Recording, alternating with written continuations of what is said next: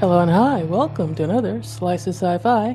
I'm Summer Brooks, and I'd like to welcome back to the show good friends Rich Handley and Lou Tambone, who have brought us another comic book anthology. This one on one of the most complex villains in not just the DC universe, but perhaps all of comic bookdom, the Joker. And the book is called The Man Who Laughs, exploring the clown prince of crime. I made that mistake in at least a half dozen emails. Don't worry about it. And we get to explore, dive deeply into the opinions of a lot of other comics aficionados about the Joker, his relationships, his motivations. And we're here to talk about those and more. Hi, guys. Hello. Hello. So, why the Joker? Why not?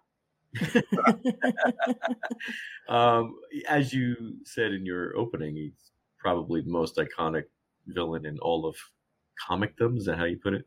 Mm-hmm. Yeah. So, I mean, if you're gonna start somewhere, that's the place to start. So this was originally Lou's baby. So the answer to how I would say why the Joker, my answer would be because Lou asked me. Yeah.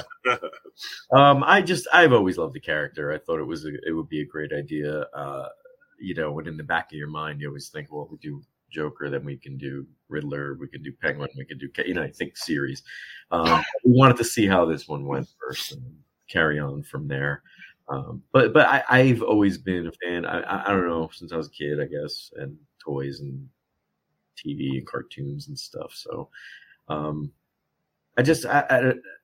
over the last few years, I've been collecting any little thing I could find with the Joker on it, and I just started to have this greater affinity towards the character, and it had nothing to do with the films or anything like that. I just really started to just enjoy his whole thing. And when I was looking for ideas for the next book to do with Rich, I presented him with a few ideas, but this was the one that won out. He said either the Joker or My Little Pony, and I said, yeah, obviously the Joker. Yeah. Rich is already working on it. The My Little Pony. Right, exactly. That's been going on for years. Plus, Lou is a diehard Larry Storch fan. So Larry, yes, F Troop, baby. Right. And I remember the Joker from that original 1966 Batman series, and I remember him overwhelming the screen whenever he was on it. And then I don't believe I paid much attention to Joker anymore until The Killing Joke came out. And I thought that was like, wait, where did this Joker come from? Because that was kind of new to me. And then we shifted into darker, more terrifying Batman villains. We get to know that there's a whole lot of people in an asylum in Arkham that don't like Batman. Okay. And then we get to like Ra's al Ghul. I'm like, okay, where did this guy come from? Who is he, and why does he hate the world so much? And it just became fascinating that all of these people were focused on who used to be the world's greatest detective. Now he morphed into the world's greatest vigilante, and I still don't know where that left turn past Albuquerque took place. Well, if you actually read the book, that left turn is noted many, many, many times. So yeah, it's a recurring concept, and there are a lot of the writers, especially some luminaries from DC's past, brought it up. Like everybody seemed to feel compelled to discuss this. Yeah, you're not alone in your thoughts there. Many of the writers addressed it. So talk about that, where you see all of these Batman fans talk about Joker, and then they go, oh, by the way, this happened, and here's why I think this happened. Yeah, I think Moore's Killing Joke was a kind of the big turning point. Correct me if, Rich, if I speak out of turn, correct me, but I'm pretty sure that was the one that everybody sort of focused on and said this was the point of no return. Now, this was a Joker who was just abhorrent, like not just crazy, not goofy, not like the TV show, or not pulling artwork, from a museum and running out the back door with it. This was someone who was murderous. He was murder, rape, like just disgusting, yeah, just horrible stuff in the setting of this comic book, which so a lot of that people, book and also Dark Knight Returns, the two of them got discussed a lot. Where a lot of the writers felt that. Well, it was an interesting debate that we had going without actually staging a debate. I don't know if you agree, but I thought that was fascinating. From one essay to the next, depending on who was writing the essay, some praised it as the crowning achievements of Jokerdom, and others the death knell, which I thought was a really fascinating idea. Just this spectrum of reactions to this, to these two stories in particular, so much that almost every writer at some point felt obligated to mention them. Yeah, I agree with that. And even the writers who knew the folks who were writing those things. That was an interesting thing. A couple of times you could see them dancing on the head of a pin there going, I love these guys. They're my friends, but what the fuck? Yep. So I thought that there was a lot of that in this book, and that made it really fun to read and edit and piece together, all these different opinions. Great stuff. Mm-hmm. So how many opinions do we have here total? Let's take a look here. What was it, like 22 or something? I'm trying to remember now. I'm just going to count them up. 1, 2, 3, 4, 5, 6, 7, 8. 22 or 25? 11, 12, 13, 14, 15, 17, 19, 21, 22. About 22 plus an intro. So right. Early 20s. It kept growing. We kept thinking we were done, and then suddenly we're like, well, this wasn't covered. Or somebody would say, hey, I hear you're doing a Joker book. Can I pitch? And we're like, we're full up. Yeah, but here's my topic. Okay, you're in. It just kept growing like that. Yeah. Yeah. And it's not like super huge either. It's like a nice length. It's a good, definitely a good length. Yeah, because some of the essays are short. Some of them are they're small snapshots. Others are very detailed. The tones varied wildly. Some of them were very serious. I think it was Tom Mason's is the opening one, right? That one's hilarious. The opening one, what better way to open a book about the Joker than to open with a joke, right? So Tom Mason, who was one of the founders of Malibu Comics, wrote an essay in the form of text messages between the creators of Batman and the Joker, as if Twitter had existed. Texting had existed 100 years ago. It was very, very funny. A lot of tongue-in-cheek sniping, and it was just hilarious. It was a great way to open the book. Yeah. Standout piece. Everybody mentions it. Oh, yeah. So were there any takes on the Joker or the relationship between Joker, Batman, and Gotham City that surprised you, excited you a little bit? The thing I was sort of taken aback by, and we've sort of talked about it already, was that line of, this is the Joker, this is not the Joker. Yeah. Like a lot of people had very much of a through line. Absolutely. Strong opinions on it. Like yay or nay. It's almost like there wasn't a good middle ground there. And I always felt like I fell in that middle ground, but I was as I'm editing this thing, I'm being torn in like two different directions, like mommy and daddy are fighting, I'm like kind of stuck in the middle of this, like, and it kind of changes your perception a little bit, but that was especially when you consider who were writing these essays. These were people who wrote and edited for DC for decades, so their opinions carried weight. Yeah, it really made me think, some of these pieces. It's something that you thought was just a harmless throwaway thing, or not throwaway, but something that was just there, and all of a sudden you realize, wow, this really had an enormous impact on the movies and everything else following. Like just, and you think about that and you go, oh yeah, you know what? That's kind of right. For me, the one that stood out was, they all stood out, but I mean, in terms of surprising me, was that my friend Valentina Rossi wrote a piece about whether or not the Joker is queer coded. And that was not a perspective I had even considered. And I wish I had, because Val offered a lot to really to chew on, a lot to think about. And I was glad to get that one in there. I think that it was a perspective not everybody even considers. We wanted that. We wanted some variety. We have a few pieces that kind of veer off into other areas. That was one of which love it. And then we also had the Lamar's piece about the comparing the Joker to the African tricksters and folklore, and talk about like essays where you, and this happens with all the books that we've done. I don't know about you, Rich, but for me, it's like you get an essay and sometimes, and you just like, you learn a whole bunch of new stuff. And like there's hieroglyphics in there and all kinds of, and I'm recognizing what the hieroglyphics mean. Oh, that means this and that means that. It's like almost, it sounds silly, but it was almost, it's educational in a way. It's not. Lamar's essay was one of the most erudite things that Lou and I had ever read. We both felt like morons the first time. Yeah. We suddenly realized maybe Lamar should be in the editing scene. Yeah, I had smarter than both of us. He's the only writer that we had that I had to do a separate Zoom with, just to verify that these, hieroglyphics and whatever were being translated absolutely correctly, and not, so because he was the only person who had any idea half of what he said meant. Yeah, it was so interesting. It really was. But at the same time, we were like, honestly, if we're screwing this up, we don't know. Yeah. I can't edit in Egyptian. Yeah.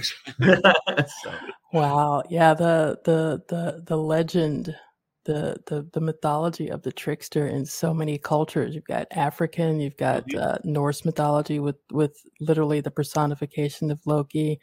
There are so many different trickster myths in Native American cultures. I know several of them. The coyote is the trickster, and not a pleasant character at all. And comparing that to the Joker, it never would have dawned on me, the Joker as trickster from mythology. So I have something to really look forward to now. Cool. Yeah. But both Val's essay and Lamar's essay were really the ones I was thinking of when I said that, we would be hit with this topic and with a pitch and go, I never would have occurred to me. It just never would have occurred to me. So I was glad that Lou and I, whenever we do one of these books, we tend not to say, here are 20 topics, they're up for grabs, everybody grab one, because that's kind of cocky. That would mean that we think we know everything. And the truth is, we both know that we're stupid. So can't argue with that.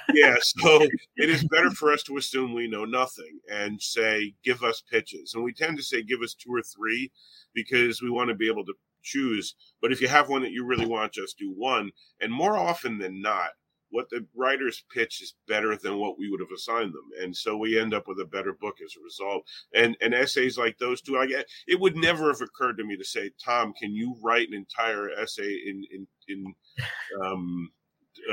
texting format, making fun of Bob Kane? And I'm like, I would never have occurred to me to ever pitch that, right? And so I'm just really glad that the writers were very good at thinking outside the box. So I have to ask this question. You said you have a lot of people who contributed to this book who have years, perhaps even decades of experience writing for DC.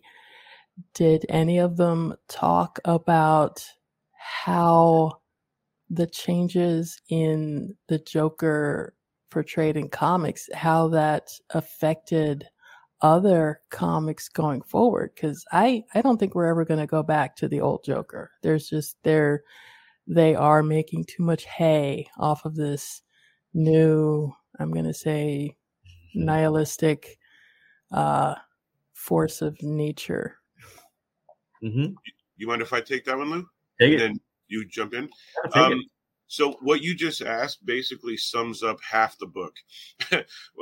Every single one of the more experienced DC veterans touched on that. And sometimes just in a small amount. Sometimes it was the driving force of their essay. But we have stuff in here from Bob Rozakis and Michael Jan Friedman and who else? Bob Greenberger and Glenn Howman, Keith DeCandido, Joe Duff. Paul Cooperberg, Steve Englehart. I mean, these are big names. Don't forget Joe Duffy. Joe Duffy, thank you. Yeah, I'm sorry. Sorry, Joe. Joe's a good friend of mine, so now I feel stupid.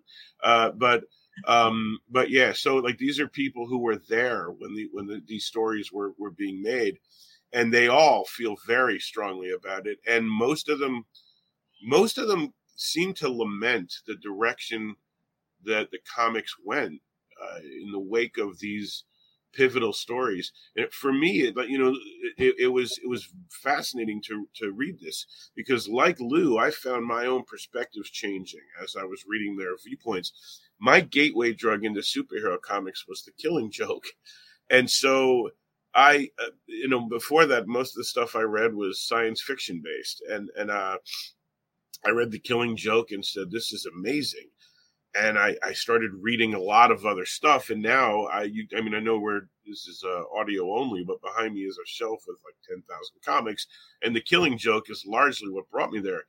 But over the years, my perspective changed on that, but not nearly as much as it did while reading what all of these writers had to say. It made me realize just how much Alan Moore, and I love Alan Moore.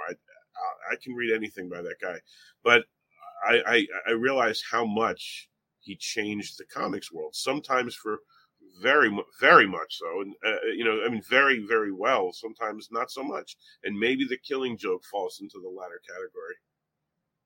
Take it, Lou. No, yeah, you said it perfectly. No, yeah, absolutely right. That's very, very true. And at first, when you're editing these books, you're trying to avoid repetition in each essay.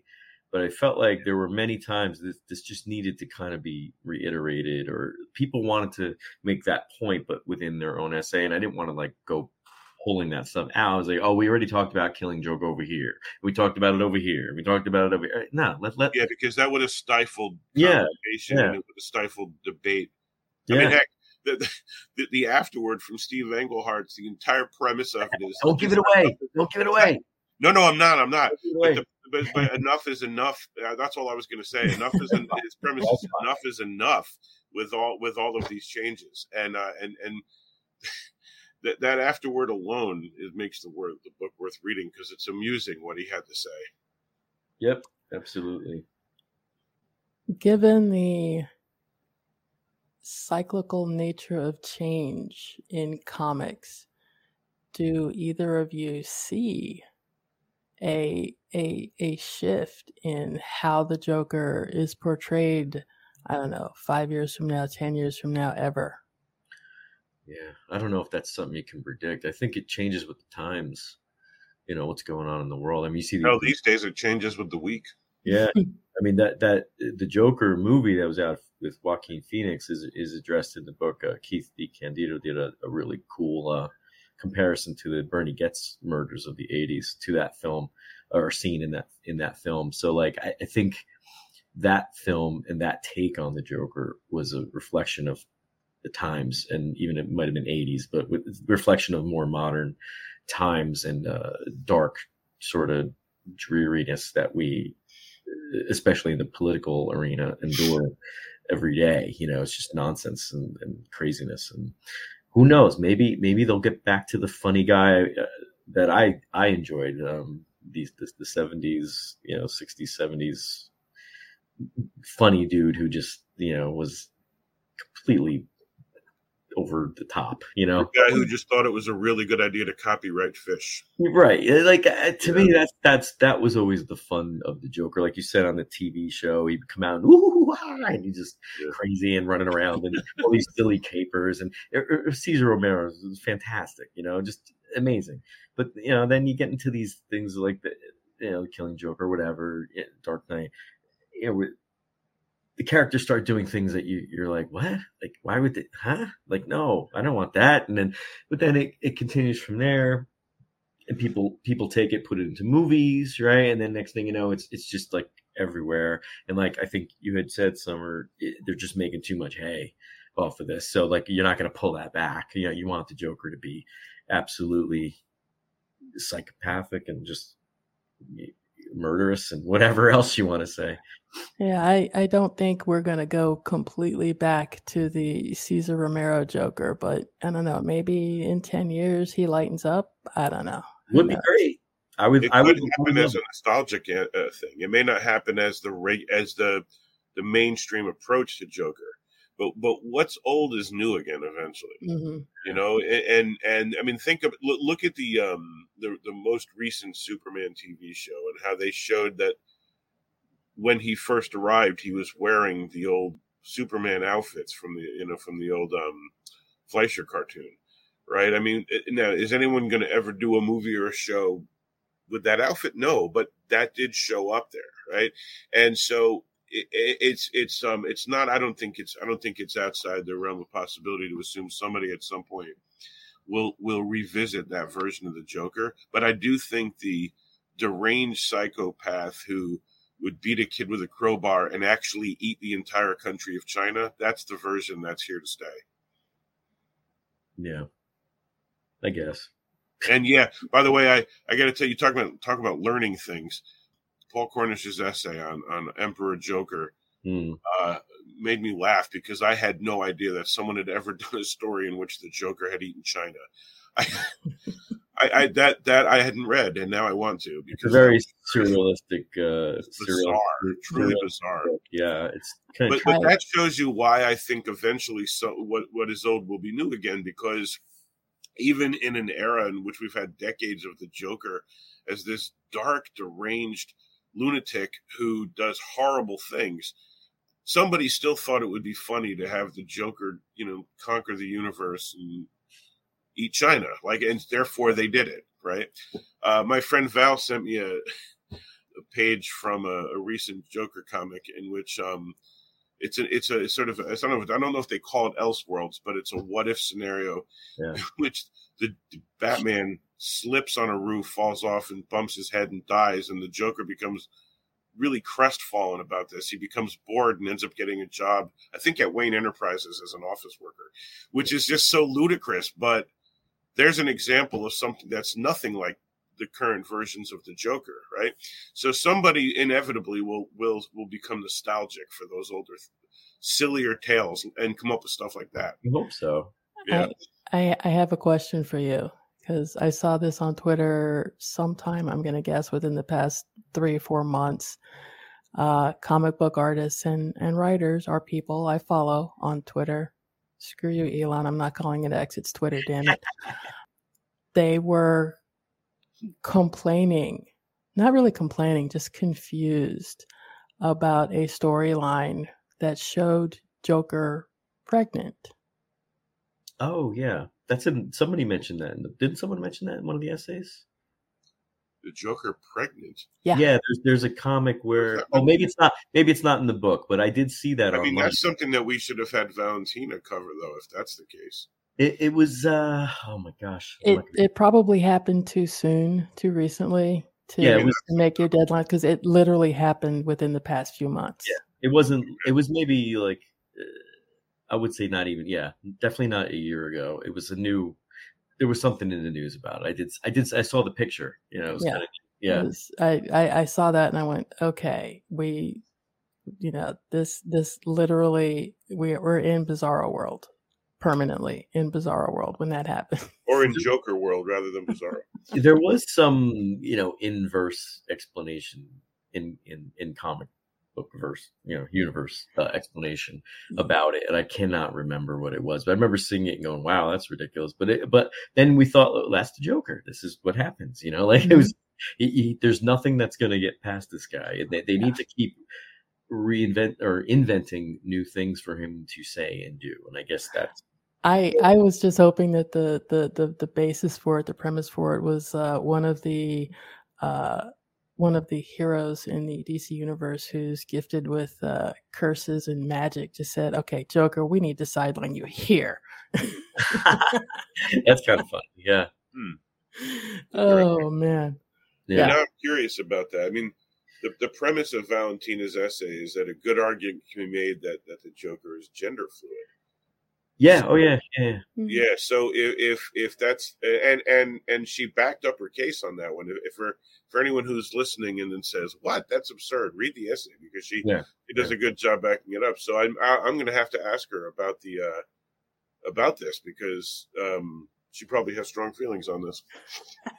Yeah, it was a comical thing. It wasn't like some serious, like, whatever. But it was in the news, caused a little bit of a hoo ha. You know how people like to get angry. Oh yeah. It definitely caused an uproar, and that's why I was curious to get your take on it, because you're more versed in comics and the Joker than I am, and that I haven't dived deeply into that pool because I'm not sure I want to know.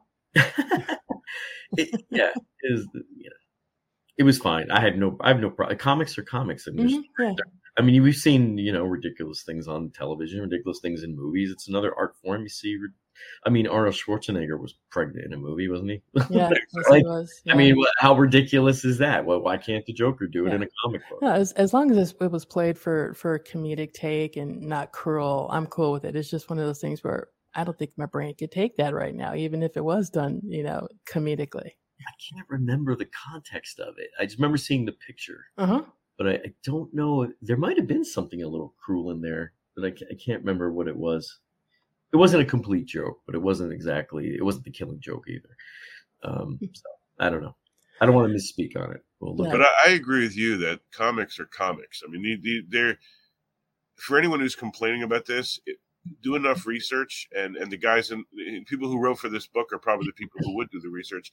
But do enough research, and you'll find 1,000 things more ridiculous in the history of DC and Marvel and everybody else. The fact that there are characters with names like Arm Fall Off Boy is far more ridiculous than a pregnant Joker, in my opinion. Yeah. Hey, in the most recent animated Legion of Superheroes, he changed his name to Arms Fall Off Man, and he was proud of that. He finally grew up. Mm-hmm. Anyway, so how do you go from, well, I guess, how do you pick your next comic book related topic for your next anthology? Well, we did speak a little bit about continuing a villain series, so we may want to do that.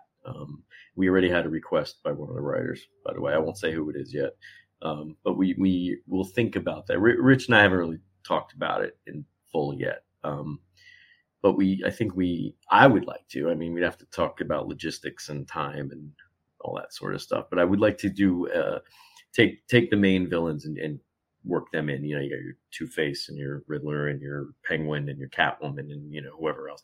Maybe we won't get down to like the B and C list. Maybe we will. Who knows? Ra's al Ghul might be one of them as well. He's lesser talked about. I think might be fun. But, yeah, there's so much that can be done with Catwoman. Yeah, just because the history of how she shifted. I mean, even in the original Batman series, there are shifts there. The shifts in her portrayal through a lot of the movies, a lot of the more modern comics. What was it? Oh, what was the name of that TV show? Birds of Prey was the first time I had ever heard of Huntress. And when they described her as being the daughter of Batman and Catwoman, I went, wait, what? Where did that come from? What did I miss? Because I stopped reading DC Comics for the longest time. I was a dedicated Marvel girl, and every now and then I would pick up Teen Titans. And they definitely were not talking about Batman and Catwoman knocking boots in Teen Titans. So. Yeah. Yeah, that's a good idea. I mean, we have to chat yet. We just launched this guy, and we're working on some other projects. We're just got some stuff coming out, so we're sort of in between other little things. But these things are always fun to do, for me anyway. I mean, I'd like to I like the editing process, because you write your own book, you got to do your whole thing, and then you edit the whole thing, and then you maybe proof it, whatever. But like with these books, like you other people do some writing, and then you get to edit, and then you get to get the through line, the themes, and kind of put it together, jigsaw puzzle in a way. And I really enjoy that. Yeah, at this point, with Lou and without Lou, I think I've done like 15 or 16 of these types of books now. And parts of the process I love, parts of the process explain why my hairline is so far back. Because there are times when you write your own book without having other contributors, you are in total control of what goes into the book, but you also have to write 100,000 or 200,000 words. Whereas when you do an anthology, you may just be writing an intro and an essay, and everyone else is writing for you. But it also means that sometimes, and that's not the case with this book. This book had great content, but every now and then you get an essay where you just go, oof, not what we were looking for. And then you're stuck with the question of, do we cut it? Do we keep it and keep guiding them to do better? Do we run it as is and just whistle? So there are frustrations with doing these kinds of books, but the truth is, it's also very rewarding, because one thing that happens when you write your own book is you only have your own perspective. There's never a point where you write your own book and say, wow, I learned so much, unless you decided to write a book about something you didn't know anything about, right? Like, I'm going to write a book about, designer shoes. Great. Now I've got to spend 3 years learning about designer shoes first. So the nice thing about anthologies is that you really do learn a lot, but it's also kind of a pain in the butt. So it's a catch-22. Yeah. How about Marvel heroes or Marvel villains, so to speak? Anybody in that camp get you really interested in wanting to find out more about them? I feel like Marvel's been just so out there all the time, especially in the movie and TV land. It's kind of like you almost don't want to touch it for fear of getting death threats from God knows who, Thor fans or something, right? It's like, I don't know. I didn't give it any thought. I've always been like a DC kind of guy, but I'm not even like a huge comic. Like Rich is, I consider a comic book like expert guy. I'm not a person who has a million comics and has read every single thing. Like, I just like characters and I like fun stories and stuff like that. So I wouldn't want to be known as some sort of expert in comics, unless I was, but I'm not. I think you're underselling yourself, man. A little bit, but I really don't sit around and read comics all day. Like, I read what I need, what I want to read. I read what I like to read, but I don't like grab the latest issues and I'm like, eating up everything I possibly can. I like older stuff. I like revisiting old stuff that I never got. And you and I are the same. That's why I think you're underselling yourself, because that's how I am as well.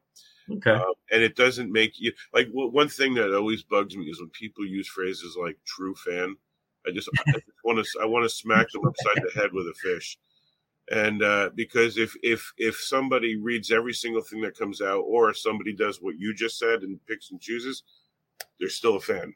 Yeah. Anyone who has actually come up with the idea of putting together an anthology about a comic book character, then had the balls to approach half a dozen people who helped to create those characters and said, come write for me. Like that's somebody who is a fan. Right. Don't ever let anyone tell you otherwise. I think you're right. Yeah. And there's no lack of balls. We've asked all sorts of people to be involved in the books we do, right? Yeah.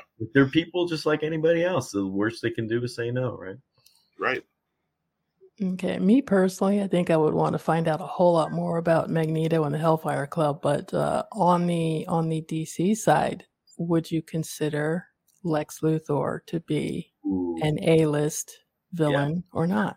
Lex is definitely an A-list villain. Yeah. Yeah. There's a lot to look at there. Sure. I think it'd be fun. Yeah, that's a great suggestion. You know what's funny? I never even.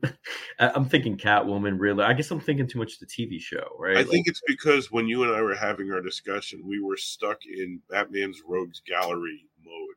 Yeah. But the truth is that there are a lot of great villains that came out of Superman and Flash and Wonder Woman and Green Lantern that we weren't even considering. Yeah. Probably because within our lifetime we can't do 6,000 books. So Well, look at it this way: you can make it a series. Your first was a Batman villain. Your next one is a Superman villain. Your next one is a Wonder Woman villain. The next one could be an Aquaman villain, and then you cycle back and to do the next one for each, and keep going that way. That is a really good idea. Mm-hmm. So, what current projects are on your plates right now that you can talk about? Yeah, Rich, you take it away. I had there's the impending release of my next book, which is called Born on the Bayou. It's with Bear Media Manor Books. It's a very detailed 300,000 word. I can't even imagine that's that long. 300,000 word book about the history of Swamp Thing and Hellblazer, and I'm in the process of proofing the laid out PDF now. People may hear in my voice that I'm a little sick, so it delayed. I actually was supposed to have turned in the corrections already. Sorry.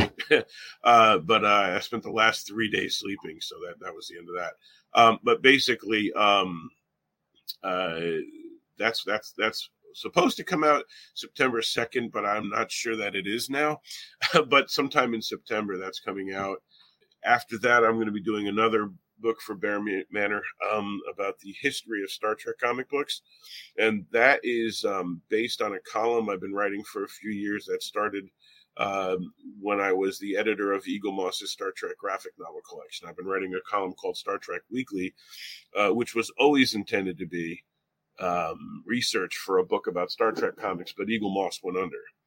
And so I got put on hold for a couple years, and now I'm back to it. Bear Manor is doing it. And is there anything else? I mean, there are a few things I'm actually not allowed to say because of NDAs, but I'm writing for Star Trek Explorer magazine for Titan, and I think that's it. I think so. Yeah. Swamp Thing, dear to my heart. How about you, Lou? Yeah, and actually, I do. I have a original sci-fi novel that I wrote over the last few years, in between life events. So it took a while, and it's finally in the proofreading stage. Mr. Rich right here is one of my proofreaders, and it's good. I'm 50 pages from the end. I'm enjoying it. Good. I'm glad to hear that. Mm-hmm. It was a lot of work. A lot of that's 3 drafts, I think it was. Oh my gosh, 90. It's almost 96,000 words. I don't know. It's original. It's new characters, all new things. So I'm really excited about that. To get that kind of, Rich knows when you got something you're rolling around in your head for a while, you just want it like get it out, get it done. Oh yeah, get it finished and put it away. So I've got a cover, I've got artwork, I've got all kinds of stuff happening. So that's going to come out. I've also been putting together a little something that originated again with Mr. Rich. There's one of those anthologies where you can take something that's public domain, I guess, or whatever, like Shakespeare stories, and rewrite them in different genres. That was an idea Rich had asked a bunch of writers years ago, said, would you guys like to do this? And I was like, yeah. And so I went, of course, I was the only one who ran off and like wrote something, and then the project sort of, everybody got busy, things that happen, this happens a lot behind the scenes. Projects come up, they go, they happen, they don't happen. I just kind of had time and did it. And I had this story sitting around ever since then. And I was like thinking, I want to get this going. I had to go down on one knee and ask Rich, please, may I take this project? And no, he said, I'm all for it, because the idea that I came up with was actually quite cool. But what I realized after I had invited everybody, and I felt really bad, was I realized what I really wanted was to write one of the stories. I didn't actually want to oversee the project, and it just sort of fizzled. So no, the idea that you'll be taking over it and I'll just be contributing a story is excellent, because that's really all I wanted anyway. Yeah. I'll probably end up it's in the early stages. I got maybe 5 writers. I think you're one of them, Rich. Sure. And I'm gonna probably do a Kickstarter and all that kind of thing. Okay. So explain that again. So what we're gonna do is we're gonna take different stories of Shakespeare. Mm-hmm. So Summer Night's Dream, Twelfth Night, all these things, and the writers will put a spin on it, like almost like rewrite it, but like do their own take. So like you've seen in a different genre. Yeah, so there might be one of Shakespeare's stories ends up maybe being a Western.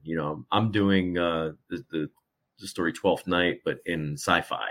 So like, So it's similar to like the Pride and Prejudice and zombies, but with Shakespeare. Yeah, but without the, no zombie blood or anything. But writers have freedom to do what they want. I mean, one guy said, "Well, I'll do a page and a half," and I'm like, "Okay, if that's what you want to do." What is he doing, a sonnet? No, I think it was Rocco. He was going to do one of the stories, and he was like, "Well, I'll do like a page, like a quick, almost like a I don't know what, like a 1-2 page." And it's like I thought that's kind of funny. Like you have all these, maybe we'll have 5 or 6 decent sized stories in there, but then there's one in the middle that's like 2 pages. That's kind of fun, easy to edit, right? Well, where the idea, Summer, came from was that I was thinking one day about the fact that among my favorite movies are West Side Story, Kurosawa's Ran, and oh my God, I'm drawing a blank on the name. Is it She's the Man? Well, there's that too, but no, that wasn't it. But I'm just drawing a blank. Forbidden Planet. Wow. And so many of these classic stories really are borrowing heavily from Shakespeare and putting them in another genre, another type of storytelling. And I realized, there's an infinite potential for this, and that's where it started. But then what I realized is I just wanted to write King Lear. Write something about King Lear. I didn't actually. So yeah, by all means. So there you go. Yeah. So that'll be. I can make the argument that Hamlet's father could be reinvented as a zombie. So there. Listen, if you would like to write a story for the book, contact me after the show. Yeah, I was going to say. I think we just heard an audition, and I like. You're in. What have I gotten myself into? Well, actually, the more I'm thinking about what you just said, Summer, the more I like that. Yeah. Huh. Write it. Oh no, homework. We'll see. Yeah, we'll that's see. Pretty cool, actually. Yeah. We'll see. Yeah, I like it. Now you got me thinking about it. That's dangerous. Very cool. But I will have links to The Man Who Laughs and to our new Bayou, Down the Bayou book with Swamp Thing. I, for one, am one of those many fans who was rather upset when WB canceled the most recent Swamp Thing series. It was, I think, 10 episodes, and it was very good. And if you can find the Blu-ray, I suggest you do. Hint, hint. But Rich, Lou, thank you for your time today. Any social media platforms you are on frequently where we could find you? Yeah, I'm on everything. If you go to there's on Facebook, you can find me. But then I also have my publishing group, Two Jokers Publishing and Entertainment, which covers books, publishing and books, and then music and live acts and booking and all that. Because I do all that stuff locally. But yeah, people can join that group and they'll keep track of everything there. And I'm on all the platforms, and you can find me. It's very easy. I was on Twitter after it imploded in on itself. I found that it just wasn't worth being there anymore. So these days you can find me on Facebook, which you were able to find me on before, but these days it's just Facebook. Okay, cool. Well, again, the book is The Man Who Laughs, Exploring the Clown Prince of Crime, out now from, Crazy 8 Press? Mm-hmm. Yep. And we'll have links to where folks can go check that out for themselves. And we'll be back with more Slice of Sci-Fi right after this.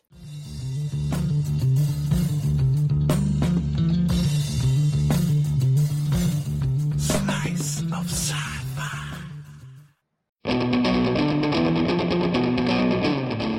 Escape Pod, the free science fiction podcast brought to you by Escape Artists. I rippled a welcoming cadence of light beneath my skin, and then, seeing the newcomer was human, made my best approximation of a smile. Welcome to Helixer Transgalactic Lounge. Each week, one story told well.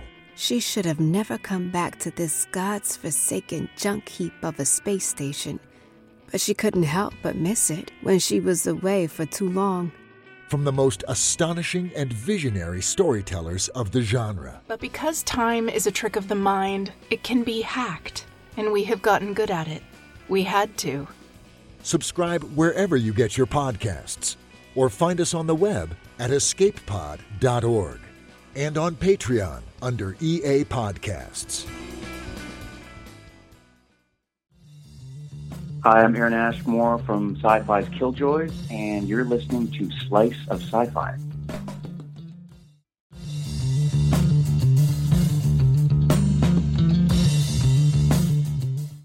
And once again, the book is The Man Who Laughs, Exploring the Clown Prince of Crime. The book is new. It is out on shelves, your favorite retailers right now, from Crazy 8 Press. You can find them at crazy8press.com. And these anthologies are a lot of fun. These guys did the collections for Hellblazer, Constantine.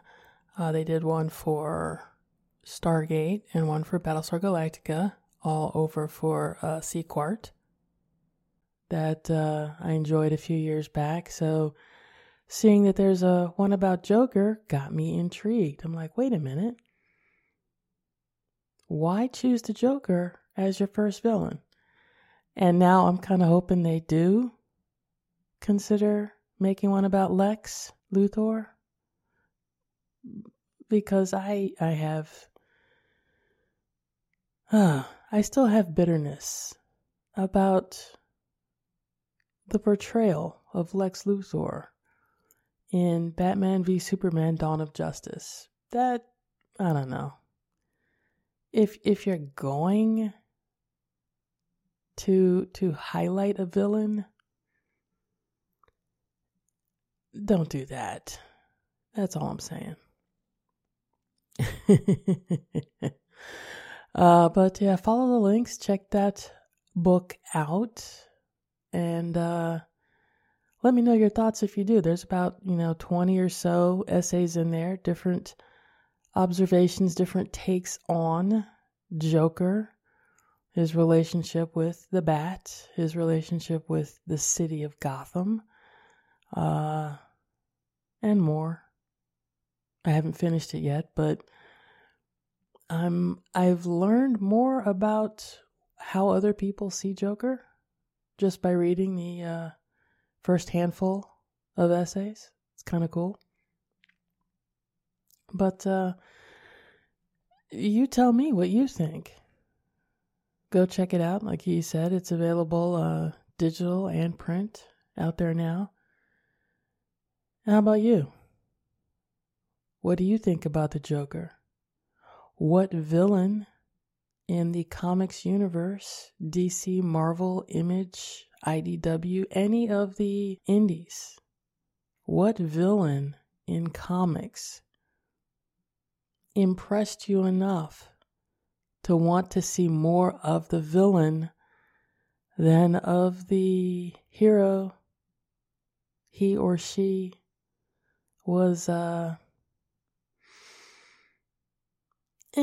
pestering? Making life miserable? Who knows? Anyway, give me a call. Leave a voicemail. The number is 602-635-6976, or shoot me an email, summer@sliceofsci-fi.com. You can also come by the website, sliceofsci-fi.com, and leave your question or comment in the discussion section for this episode. And same for any other episode that might catch your eye. You can, for the moment, still find me on Twitter @SliceOfSci-Fi. I will answer your questions there. I will start discussions there about a lot of topics. Movies, TV, baseball, soccer, MMA, a lot of times. And so, feel free to chime on in. We are looking at expanding our footprint to other platforms, so keep an eye out for that. You can listen to Slice of Sci-Fi on Apple Podcasts, Google Podcasts, TuneIn, Player FM, and iHeartRadio. And if you're listening on Apple or following along on Podchaser, please consider leaving us a review on those platforms. Your feedback, your impressions, your comments on the show, about the show, get other people curious and maybe want to make them check it out for themselves. Like I said, you can follow us on Twitter at Slice of Sci-Fi. We also have an expanding YouTube channel, youtube.com/@sliceofsci-fi. You can find a lot of reviews by Noah and Lewis and Darren.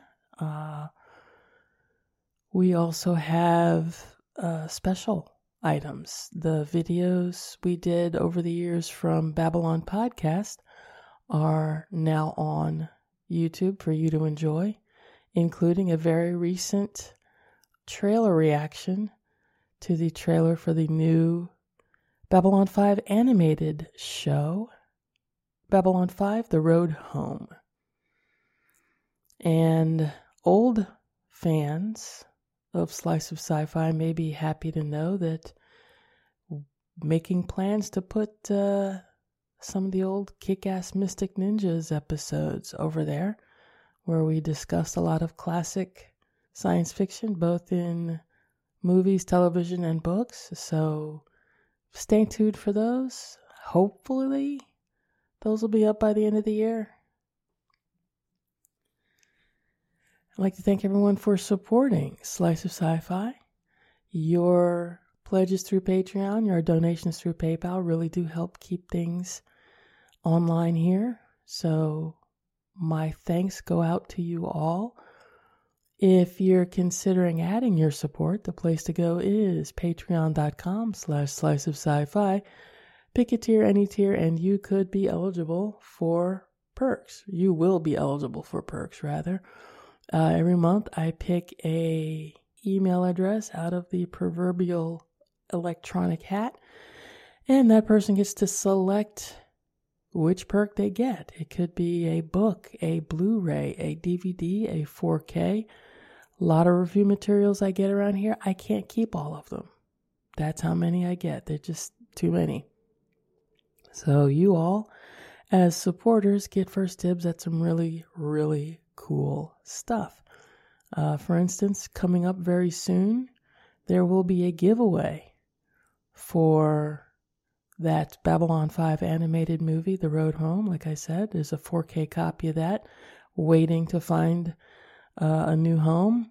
There's a copy of the remastered 4K of Star Trek The Motion Picture. The new one, I think they call it the director's cut or something. There's a copy of that that's going to need a new home very, very soon as well. Plus some other goodies. But if you want to add your support without committing to a monthly pledge, the link you can use is paypal.me/sci-fi summer. That link you can use every now and then just to throw a few bucks our way, help the geeky analysis continue along. And again, thank you for all your support. It really, really does mean something that you're willing to contribute to helping me keep all this online for you and everybody. And I am supremely grateful for that. You can also contribute by shopping at our curated store, sliceofsci-fi.net. We have select books, DVDs, CDs over there, and that's an affiliate store. Just saying up front, that's an affiliate store. All links, all purchases through that will throw a few pennies back our way in support. So again, thank you for all of that. We are expanding the catalog there. It's going a lot slower than I want, but it's happening.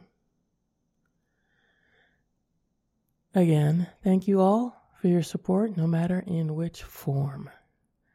And that'll do it for this episode. Thank you all for listening. And we'll be back with more Slice of Sci-Fi next time. Take care.